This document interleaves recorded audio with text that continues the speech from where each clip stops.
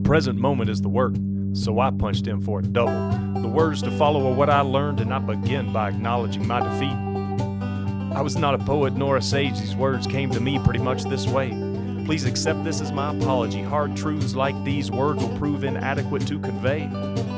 How I found heaven. It was hiding in the now. Christ consciousness was the way. Welcome into the now.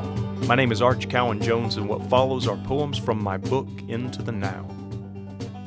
Number 23, Our Ancestor's Hell. Some things are formed of harder stuff. Take how storms expose stone and form bluffs. Tough stuff is not eroded, it endures, its sheer presence endlessly giving, as the speck of space dust keeps on spinning.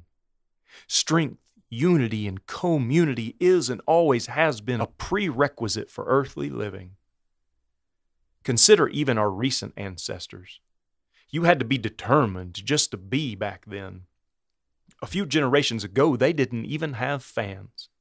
It would have been scary hot back then without a breeze, and people you knew had probably died in a winter freeze. Survival required unified ancestral grit like steel for us to have made it to this point on life's wheel. Overconsumption back then was rare.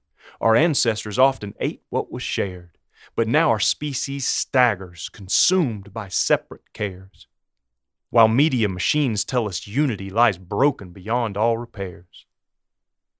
Or take a sober look at the state of our youth, a view not of projections but see the truth. We must be honest about the future that now is making, and the humans we are collectively generating seems to me like distracted egos separated into factions of hating. It sometimes feels like I can hear our elders wail. What would our gangster ass, tough as nails ancestors yell? I bet it'd go something like, be still, get back to nature, quit building. What y'all are becoming is what we called hell. Vaya con Dios.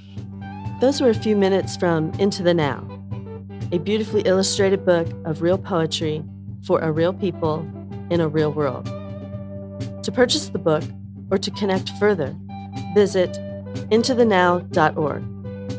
You can support the author through subscribing, leaving a review, and sharing the episode with your friends. You can also financially contribute as a member of the gift economy at intothenow.org.